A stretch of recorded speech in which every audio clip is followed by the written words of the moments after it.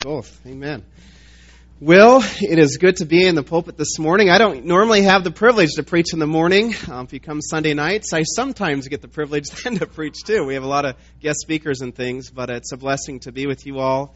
If you're wondering, Pastor and Miss Janie, they are out of town. They went to Greenville, South Carolina to their reunion, 40-year reunion.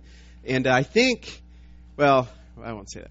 40-year reunion at Bob Jones University, and so they got to see a lot of old friends, people they hadn't seen in a long time. Some of you know Brother Corver. He passed away. Mrs. Corver, they got to see and show pictures of the new building. Brother Corver was instrumental in helping us in some of the building projects we've done in the past, years ago. And they got to spend a dinner or lunch with Dave Kistler and his wife yesterday. And he told me that they were on their way up to see Elisa and Melissa after that, I think, lunch then yesterday. So you pray for Pastor Miss Janie that it'd be just a refreshing time for them. The building project takes a lot out on everybody, okay, and especially your pastor and him then preaching too and teaching and visiting and all the different things. So you pray for them. It'll be very refreshing. It is good to have Ernie back, and I talked a little bit to Ernie earlier, and he said it was just a neat time with his daughter, and she knew the Lord, and so we praise the Lord that she's in heaven. Some of you may have heard about Bobby Lawson, who used to be a part of our church over decoration. She was our bookkeeper. I think she was even our church secretary for a time too. She passed away, I believe, yesterday, and so she went pretty quick at the end there. But really, that's God's mercy, isn't it? So that's okay. She knew where she was going, and God is so good. And so just a lot going on, isn't there? And so I want to be of an encouragement this morning. If you could open your Bibles to Luke 15. And some of you say, Luke 15, Pastor Nathan, you've been teaching this in Sunday school. I really started studying this for family camp back in August. And I don't know, there's just some truths in here that I just can't get enough of. And I really want to be an encouragement to you. And so the way I look at this is some of you have heard some of this, very fresh for you if you're in Sunday school, in the classes I teach. But we never can get enough, can we? They used to tell us in preaching class, repetition, just keep repeating things, and maybe eventually they'll get it in different ways, and eventually I'll get it. I don't know. But in Luke 15, some of this will be fresh, new. It's really going to be an overview of the whole chapter.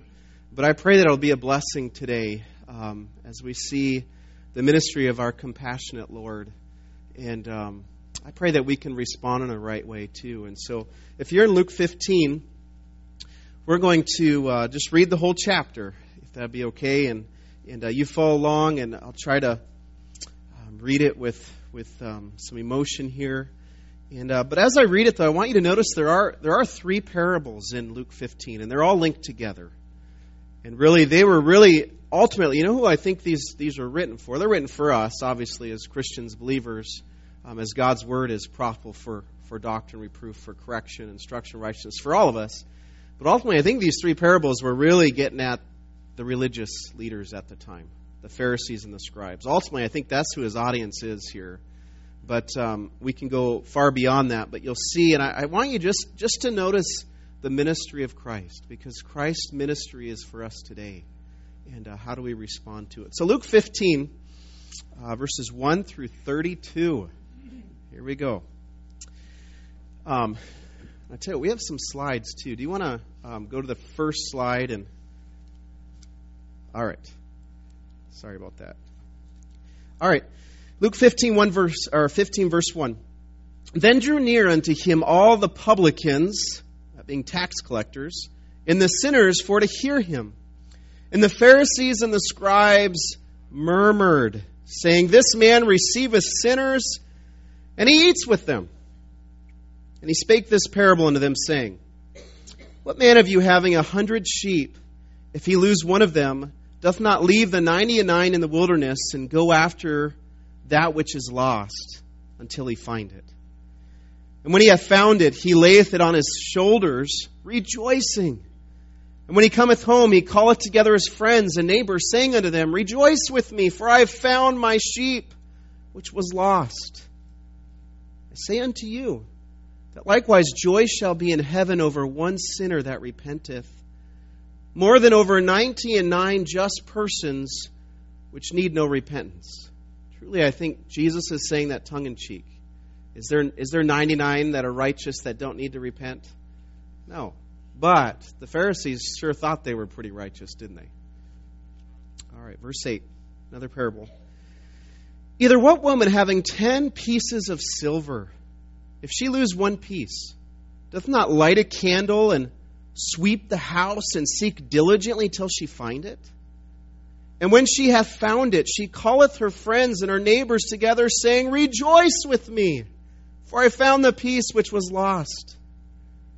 Likewise, I say unto you, there is joy in the presence of the angels of God over one sinner that repenteth.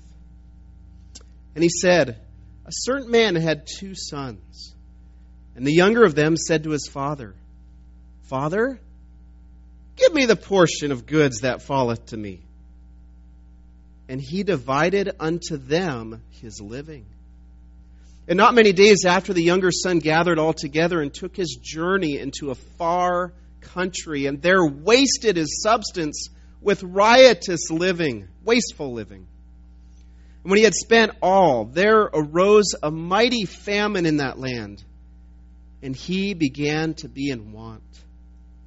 And he went and joined himself to a citizen of that city, or of that country, and he sent him into his fields to feed swine. And he would fain have filled his belly with the husk that the swine did eat, and no man gave unto him.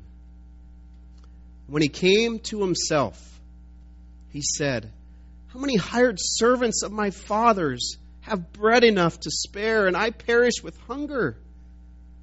I will arise and go to my father, and I will say unto him, Father, I have sinned against heaven and before thee. I am no more worthy to be called thy son.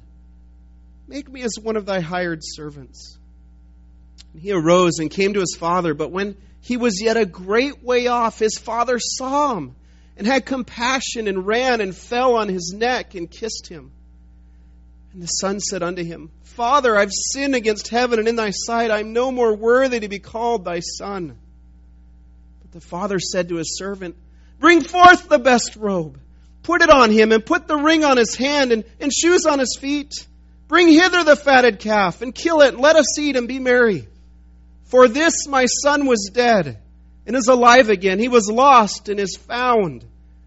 And they began to be merry. Now his elder son was in the field, and as he came and drew near to the house, he heard music and dancing. And he called one of the servants, and asked what these things meant. And he said unto him, Thy brother's come, and thy father hath killed the fatted calf, because he hath received him safe and sound. And this elder brother was angry and would not go in. Therefore came his father out and entreated him. And he answering said to his father, Lo, these many years do I serve thee, neither transgressed I at any time thy commandment. And yet thou never gave me a kid that I might have make merry with my friends.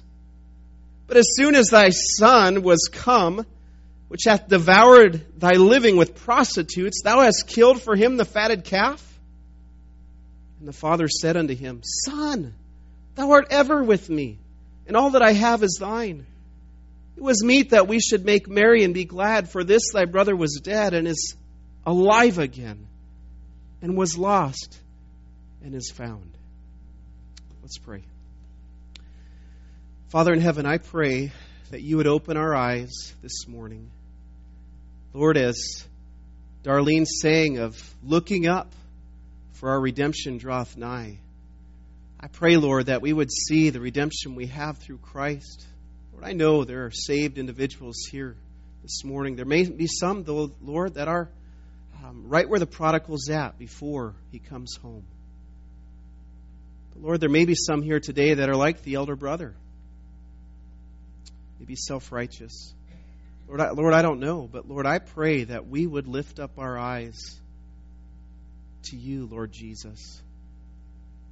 that we would see your compassionate ministry to us and for the lost.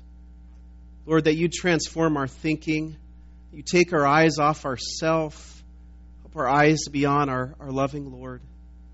I pray, Lord, you do a work of grace in our hearts now. Do what we cannot. Spirit of God, teach, guide, convict, restore, redeem. Lord, we're thankful for what you're going to do now. In Jesus' name, amen. I want to give you 4 truths about Jesus in this passage today. 4 truths. Some of you have heard this before. That's okay, but I hope you don't tune me out. 4 truths about the wonderful, compassionate ministry of Christ for you, for others, and how we should respond. The first one I want to see this morning that I want to present is the idea that Jesus is a friend of sinners. Jesus is a friend of sinners. And we'll talk more about this because there is some misunderstandings about this. But we see right in verse 1 and 2 here that really, if you were to back up, and it would seem that if you just take it as it is here in context, Luke 14, Jesus is talking about being a true follower of Him. He's saying, hey, you need to follow me with all your heart. You need to take up your cross. You need to follow. You need to put me first before your family. You need to sacrifice. You need to love me. And he gives really a very powerful message, very sobering message on being a true follower of Him. And then we get to Luke 15, and we see that the tax collectors and the sinners, they're drawing near to Jesus. They want to hear what He has to say. They want to know more. But we have also the religious leaders kind of in the background here, and they're what? They're murmuring. They're angry. They don't understand. This isn't right. He calls Himself the Son of God. He calls Himself the God. Why is He with sinners? Why is He with these horrible tax collectors? You see, folks, Jesus was the friend of sinners. Jesus did not want to accept the sin, but He loved the sinner. You see, these tax collectors were just like today in some ways. Nobody likes to fork over your money to the IRS, do you?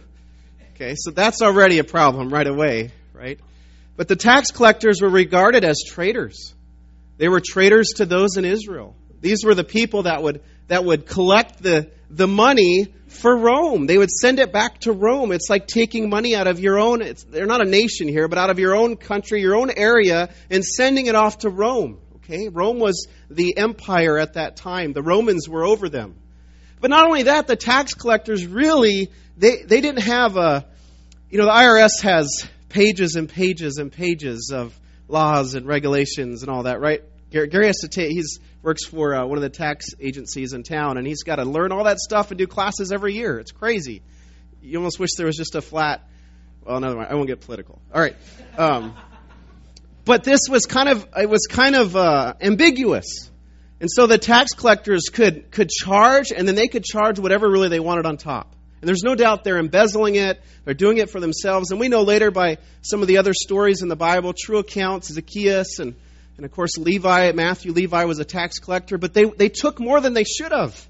They were people that were not well liked at all.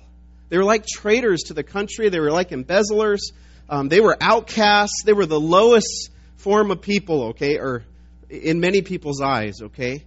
They were corrupt, they were universally hated, and these are the people that want to hear what Jesus has to say. It uses the term sinners, okay? That's very interesting, because really, who's a sinner in here?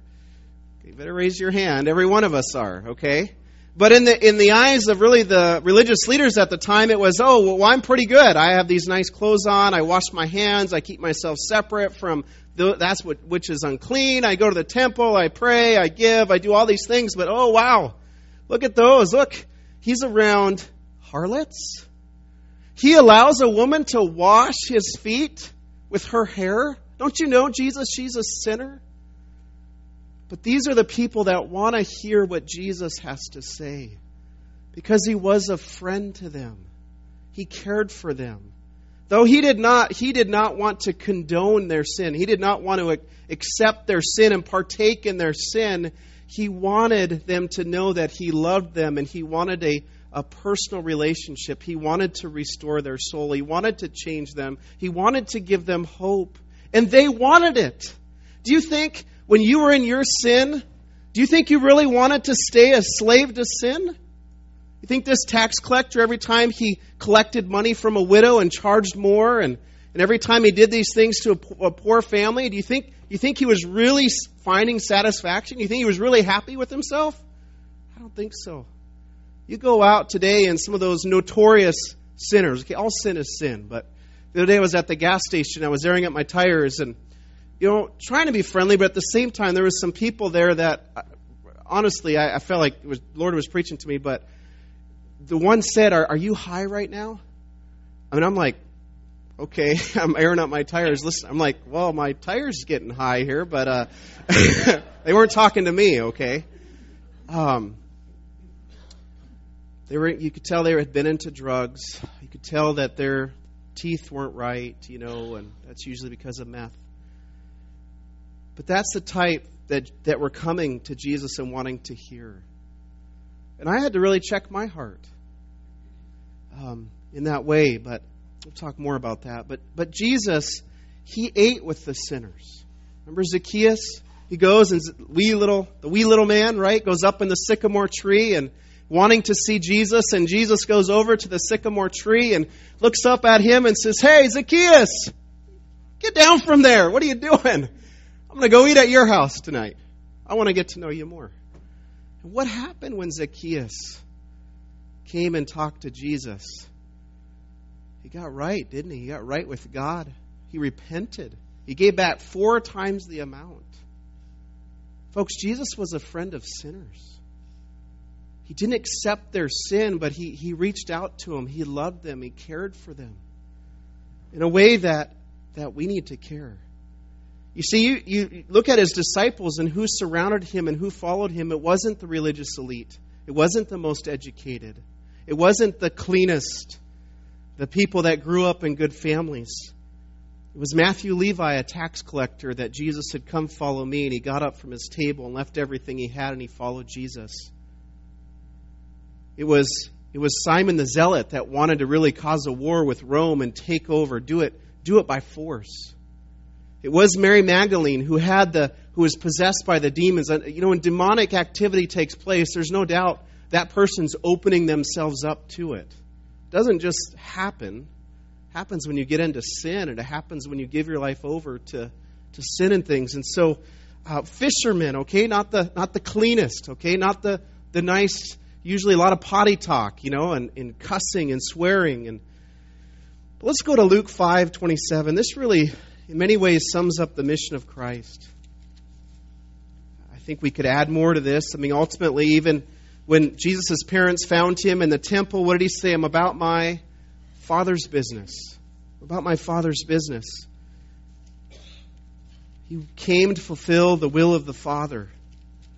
And the will of the Father was that he be the Word, that he be the light, that he declare who God is. Luke 5:27. This is right after, and we can read this. This is really about the publican Levi here, Matthew Levi. And then we'll get right into his mission. Verse 27, "And after these things he went forth and saw a publican, a tax collector named Levi, sitting at the receipt of custom. And he said unto him, Follow me. And he left all. He rose up and he followed him. And Levi made him a great feast in his own house. And there was a great company of publicans and of others that sat down with them. But their scribes and Pharisees murmured." Here they are murmuring again. They're upset against the disciples, saying, "Why do you eat and drink with publicans and sinners?"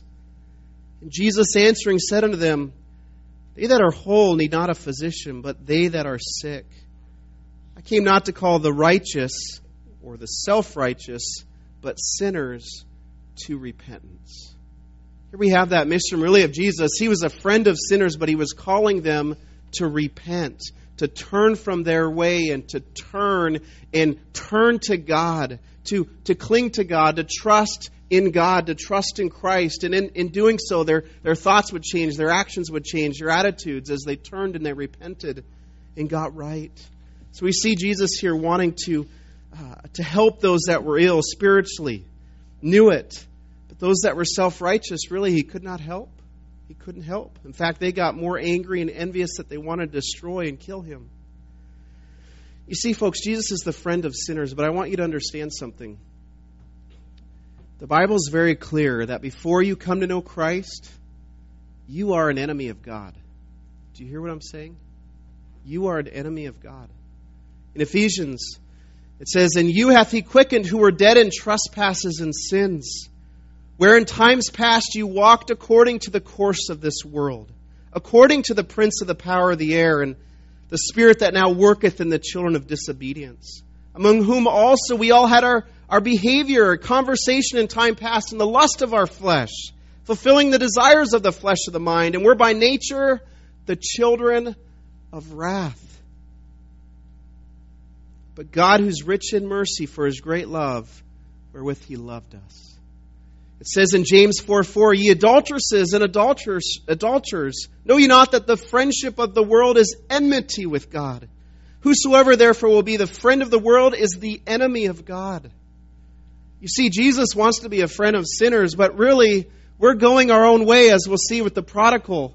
Each one of us, before you come to know Christ, you are the enemy of God. And if you've never turned and accepted Christ, you are the enemy of God. And you say, "Pastor Nathan, I'm not that bad of a person." Well, then you don't understand what sin is. You don't understand how holy God is, how he is a loving God and he cares, but no sin can dwell in his presence. Sin is anything that you do, say, or speak that breaks God's laws. Have you kept the Ten Commandments? Have you ever lied? Have you ever stolen something, however small or big it is? Have you ever had anger in your heart towards somebody? You go through those. We fall short. We're going our own way. We are the enemies of God. But Jesus here wants to be that friend. He wants to lovingly draw. He wants to lovingly help. He wants them to come. He wants you to come. Do you remember before you came to know Christ? You were an enemy of God. And that sounds tough, but it's true. You were going your own way. Folks, I have to ask, what's the proper response then if Jesus is the friend of sinners? For you believer, what's the proper response? The proper response is that we let Christ minister through us, that compassionate ministry. So what does that mean? It means that we've got to rub shoulders with sinners. You've got to get out of your comfort zone. You've got to love people. You've got to put some prejudices out of the way. You've got to put some thoughts out of the way. You've got to go past smell. You've got to go past dog hair, cat hair. You've got to go past smoking. You've got to go past vomit. You've got to go past those things, and you've got to love others. Folks, there's times people come in our church that are just right off the street. There might be some here today. Do you go and sit by that person? Do you go talk to that person? What about that neighbor? What about that single mom? Our proper response ought to be what? To go and show that love of Christ to others. He's sitting and eating. In that culture, to eat it does show like some acceptance of the person. He's not trying to accept the sin. But it's showing a love and a care and a concern. In fact, I think in that culture, I'm pretty sure, but if you eat with somebody, you're basically saying, hey, I'll protect them. I'll watch over them. Folks, are you a friend to sinners? People may not accept the gospel, but they may not turn, they may not repent, but they ought to know you love them and you care for them. I'm preaching right to myself today. Not only was Jesus the friend of sinners, but he also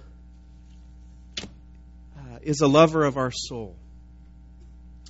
In these parables, really we see the idea that of these different pictures. Really, there's three different pictures in there. There's a picture of a shepherd.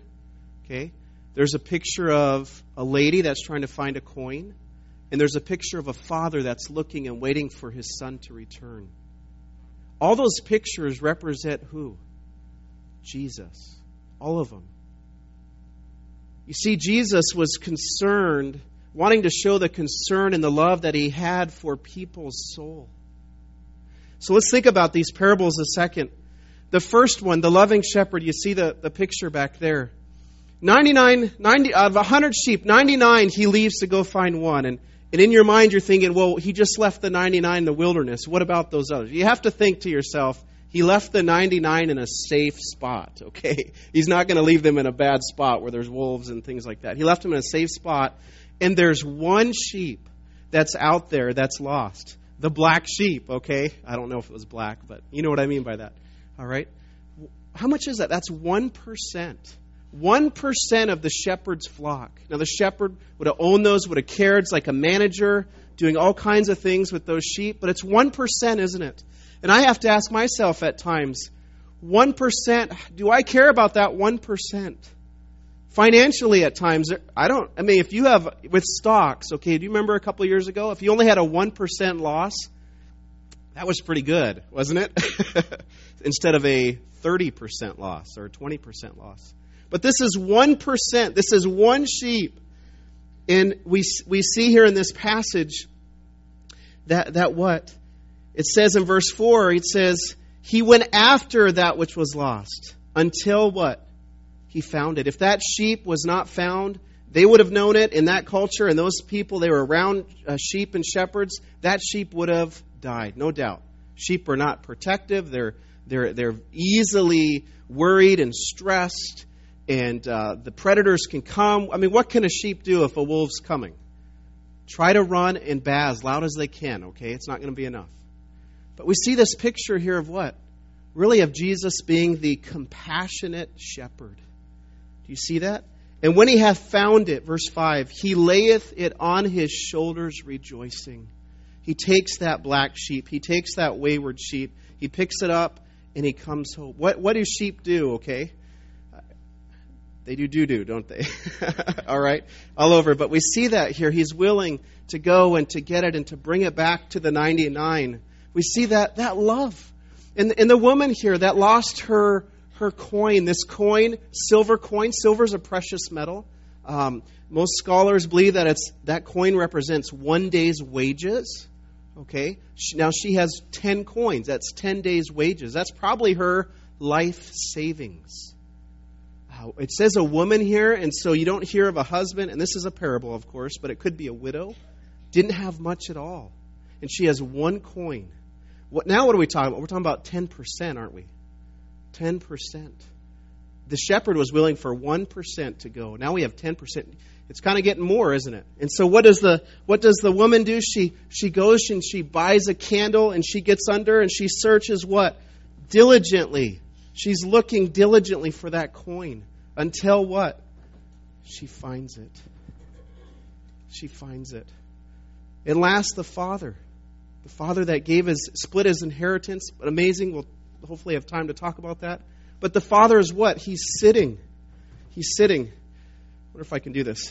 Pastor's not here. He won't know, right? The father, it's like I envision him sitting on the porch. And he's just rocking, looking, praying for his son. Is that my son? He goes, and you have to remember, he's old.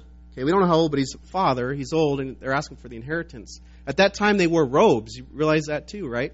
So he probably had to pick his robe up, and he's looking, and it says that he did what? He ran. I mean, just imagine an older man running. You don't do that in that culture. Old men don't run. By the way, old men don't run normally in our culture either, okay? But we see what? That's a 50%, isn't it? I mean, we have the older brother. He's safe and sound, although he's not really. But the prodigal, right? He's going, he's searching, he's looking. These three pictures represent Jesus. And the value keeps getting greater and greater, and we see the rejoicing that takes place. And the father just runs and wraps his arm around, and he kisses him, and he's full of compassion, wanting to love. He does that before his son even says a word. Jesus is the lover of men's souls. He's the lover of your soul. What's the proper response? How do you love others? Do you care about their soul? Or do you care about stuff? Do you care about the externals? I mean, really, do you care for their soul? When you see people, do you just see someone on the side of the street or someone behind a till? Or do you see them as a soul? Where will they spend eternity? Do they know Christ? I'm not trying to put a guilt trip on it. I'm just trying to get you to think like Christ would think. Okay? Who's the one that saves people? Jesus does. Right? But if you know Jesus, He lives in you. What kind of love do you have? And I think, really, to me, the proper response is to have the right priorities in our life. If this shepherd was willing to leave the 99 and go after that 1%, that one sheep, he cared about that sheep. How much do we care about others? God help us. It shows through what we do, what we think about, how we give, our time, not just our money, but it shows, doesn't it? Lastly, I want you to see this. And by the way, the Son of Man came to what? Seek and to save that which is lost. He came to seek and to save, and He uses us. He says, go into all the world and preach the gospel. Go into all the world teaching, baptizing. But lastly, I want you to see this. Verse 11 really is the prodigal son parable, or some have called this the tale of two sons. This is where I'm kind of at in Sunday school, and I hope to look at the son, the father, and the elder son more in detail on separate days. So really it's just an overview. But what does the son do? It's a slap in the face. The younger son comes up to the father and he says, give me the portion of the goods that fall from me. Give me the inheritance. That is it's like infinitely disrespectful. You don't ask for the inheritance when no one has died. By the way, do you ask for the inheritance, period? I mean, should you have that kind of attitude? I mean, I don't see my parents as, oh man, there's money figures. How wicked, how evil, isn't it? But he saw really his dad as just a front to the money. How insulting. And he wants this, and it's an amazing response of the father, isn't it? If my son asked me something like, we're not talking about my inheritance, I don't have that much to give, but if my son just comes up and he says, Dad, get your wallet out, I want that candy bar. I'd be like, son, there ain't no way you're getting that candy bar. In fact, you need to live without some things they would understand. You need to get out and work and pick up some leaves or something, okay? But that's not his response here. The father is what? He lovingly just divides it. And he divides it to the younger son and the older brother, which is amazing. It's amazing here to see. And I don't want to draw too many truths. Parables, there's usually a main truth. By the way, what's the main truth that we see through all this is the rejoicing that goes on in heaven over one sinner that repents. Rejoicing. What are you rejoicing? And so we see this, but the father divides the inheritance. The son would have, usually the older brother would have gotten double portion. Okay, would have gotten more, all right? And the idea of your inheritance, you understand in the Levitical system and in the Israelite system, whatever it is, the older son got the majority normally. And it would have been about land and certain heirlooms and certain things that would have been passed on. That's why they had the year of Jubilee. Every 50 years, it would return to the families. And so this would have meant to him either selling some of his land, selling some of his sheep, giving some of his family heirlooms that then the son would have took and sold. Because what did the son want? The son wanted the money. And so it was like the father giving this and the son taking it and selling it at garage sale prices because he wants so much to go live it up. Folks, by the way, who does the prodigal son represent? If you know Jesus as your Savior, it represents you before you came to know Christ. You say, well, Pastor Nathan, that wasn't that bad. Well, when you understand who God is and who we are, yes, you were. It says here that the son took the money and he what? He left his family, no doubt in Israel area, and he went, and this is a parable again, but the idea is that he went to a Gentile country. We know that by the pigs. He wanted to leave everything behind, and he wanted to go and live it up. And really, we know later that really the father, really leaving in that way, they would have treated him like a dead man. He's gone. His whole desire was to live it up. By the way, enemies of God are not people that necessarily just always say horrible things about God or things about that, but people that want to go their own way and live their own way. Those that are the friend of this world, okay? This world and all the attitudes and the here and now, and I've got to have stuff and building my own kingdom, they are the enemies of God. Okay? They're going their own way, and this prodigal is going his own way, and where does it lead? Oh, it leads to riotous living, wasteful living. He gets the pleasures of the world for a while. But then what? It all goes south, doesn't it? Rock bottom. By the way, when you came to know Christ, did you kind of have to hit that brokenness? Rock bottom? I hope so. I hope you realize the sin and all that. And sometimes it takes people to hit rock bottom before they're ready. But he's hitting rock bottom, and it's at that time when he's hitting rock bottom, when he's with the pig. Let's go to the next slide. Thank you. Oh, I'm sorry. Back up. Well, you have a picture here in a second that will show this even more. But he's hitting rock bottom here, and folks, sin. He was really, we're seeing here the sin. He's going his own way. Sin is anything you think, say, or do that breaks God's laws. The fact is, yeah, that's all right. You can go back though. That's my picture though of the prodigal and with the pig pen. Okay, sorry for all that. But the fact is that the prodigal is going his own way, and he now comes to his senses and he realizes something. It's way better at my Father's place. He realized that he sinned before heaven, before his Father, and he can go back and he's just going to beg and ask for help. You see, go to the next slide, please. Jesus is the sacrifice for sin. And this isn't as clear here because I truly believe Jesus is using this parable to try to rebuke the religious leaders. But the fact is that Jesus, He came to this earth. He lived that perfect life. He in no way sinned. And the Bible says He was tempted in all points, yet without sin. In 1 Peter, it says there that there was no sin. There was no beguile in Him. There was no sin in His lips.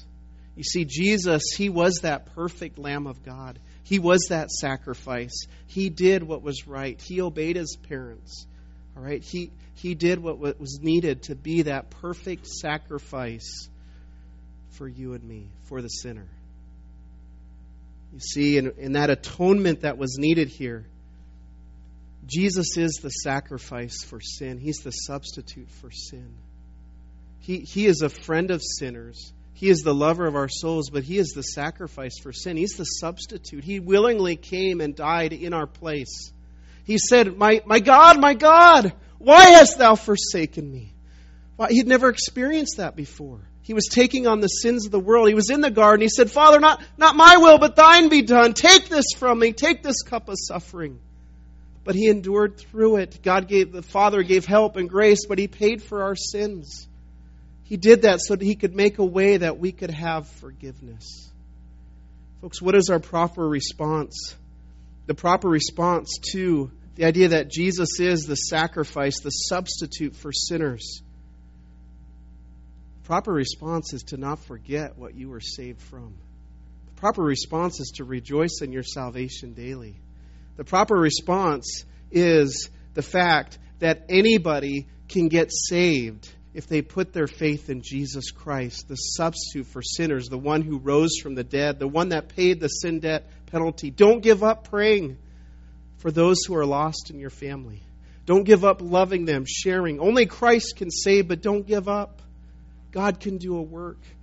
Folks, when we went to the jail, the women's correctional facility up in Coffee Creek this last Saturday, there was a lady there, and I've shared this. Her name is Angela McNulty. How many of you know of that lady? Just a couple of you. And I've shared this, but Angela McNulty is the only woman on death row in Oregon. She visited this church back in 2007 a couple times. We went and tried to visit her in her home, too. It was just something didn't seem right, okay? But she was seeking. She ended up being convicted of murdering her oldest daughter and put on the death sentence. I remember visiting her in the Lane County Jail and going and talking and sharing the gospel. And folks, I don't know, and I'm not here, and that you shouldn't judge people's motives and all of that. I don't know. I just gave her the gospel, and she said, Pastor Nathan, I've already accepted Christ, and I am in the jail here. I deserve what I'm getting, but I'm studying the Bible. There's 2 other women. We're studying the Bible together. You know, and when I heard that, I said, okay, we have phones. The clergy have a red phone, and they're not supposed to record. I don't know if I was on the red phone or the normal phone. And you just don't know.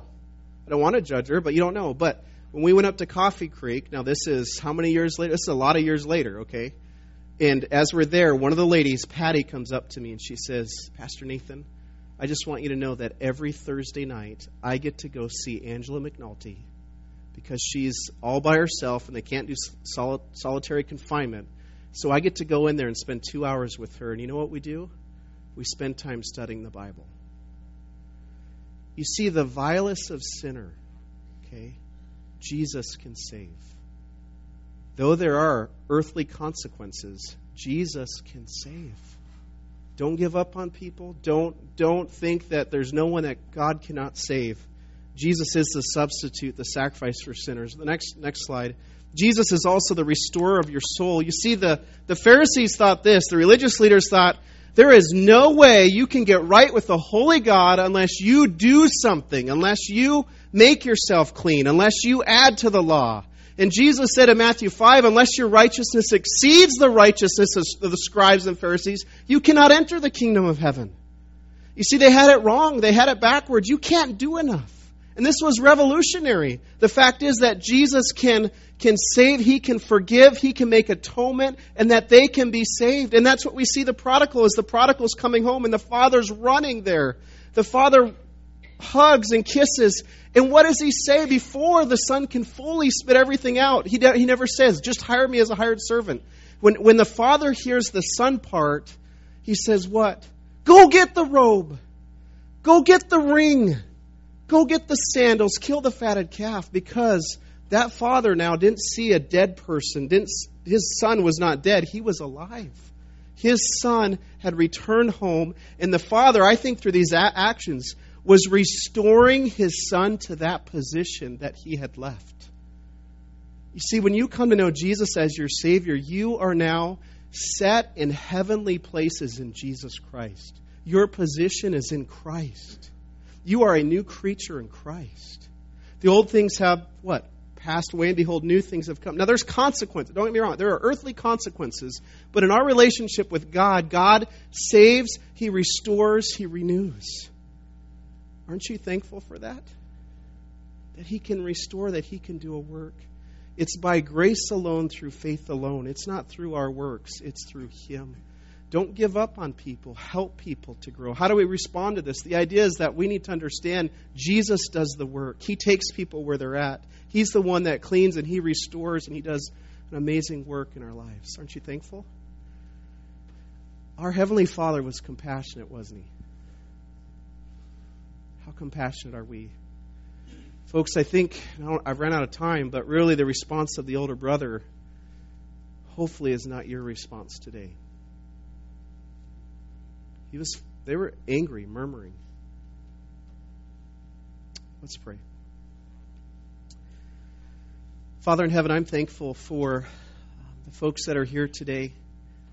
And Lord, I pray You do a work of grace in our hearts. Lord, I truly do believe that each one of us needs to repent of certain thoughts, Lord, that we have. Maybe there is a self-righteousness. I'm better than this person or this person. We're not willing to get out of our comfort zone. Maybe we need to just repent. It's not all upon us. You're the one that saves. We just need to show love to people. So, Lord, I pray You do work. Help us, Lord, to be encouraged today. Help us to see the hope that's in You. Help us to see, Lord, if there's some that are just cast down today, that they would realize, Lord, that it's only through You, by Your grace, through Your help, and that positionally we are Your son, we are Your child. And You will never leave us nor forsake us. But Lord, there might be some here, Lord, that are lost today. They're like the prodigal. They're going their own way. They are really the enemy of God because they're not listening, not heeding. I pray, Lord, you would do a work of grace in their hearts. Do what I cannot today. In Jesus' name, amen. Before we sing, I just want you to close your eyes and bow your head a second. Maybe there's something you need to just, and the piano can play. Maybe there's something you just need to ask God, cleanse me, Lord. Maybe there's something you need to repent of today. But maybe there is someone here today that doesn't know Christ as their Savior. There is room at the cross for you. Jesus loves you. He cares for you. He died on the cross that you deserve. He rose from the dead. And the Bible is clear, whosoever shall call upon the name of the Lord will be saved. If you've never experienced that grace and that forgiveness through Christ, today you can have salvation. Right there in your chair, even now, you can pray and tell God you are a sinner, that you deserve His wrath. The Bible's clear, you deserve hell. But you can then declare that Jesus paid your sin debt in full. He was your substitute. He rose from the dead, and you want to put your faith in Him. You can do that right in your chair. You can talk to me afterwards or talk to someone you look up to spiritually. Father, do a work of grace in hearts this morning. We love you now, and we pray this in Jesus' name. Amen. Let's close with the song this morning, number 347. If you would stand, number 347. We'll sing the first stanza. Softly and tenderly, Jesus is calling. Number 347. I hope you respond in the right way today.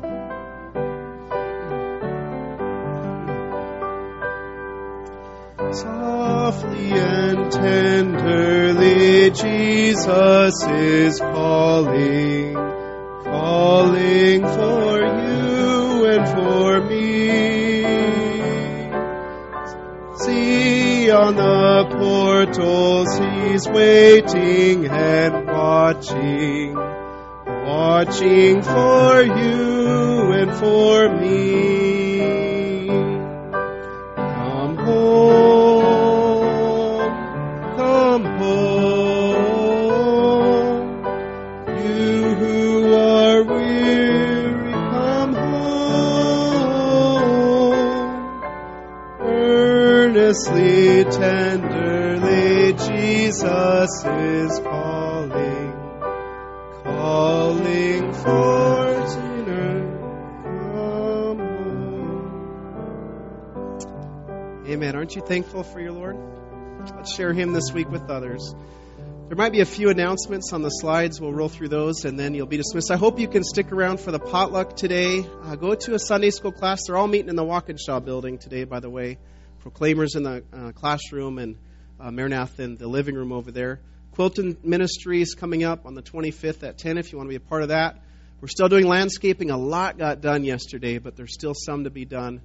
So next Saturday and Thursdays, if you want to sign up for Bible Pathways and Faith Bible Institute, you can do that at the Welcome Center. Okay? I think that's it. All right. God bless you. You are dismissed.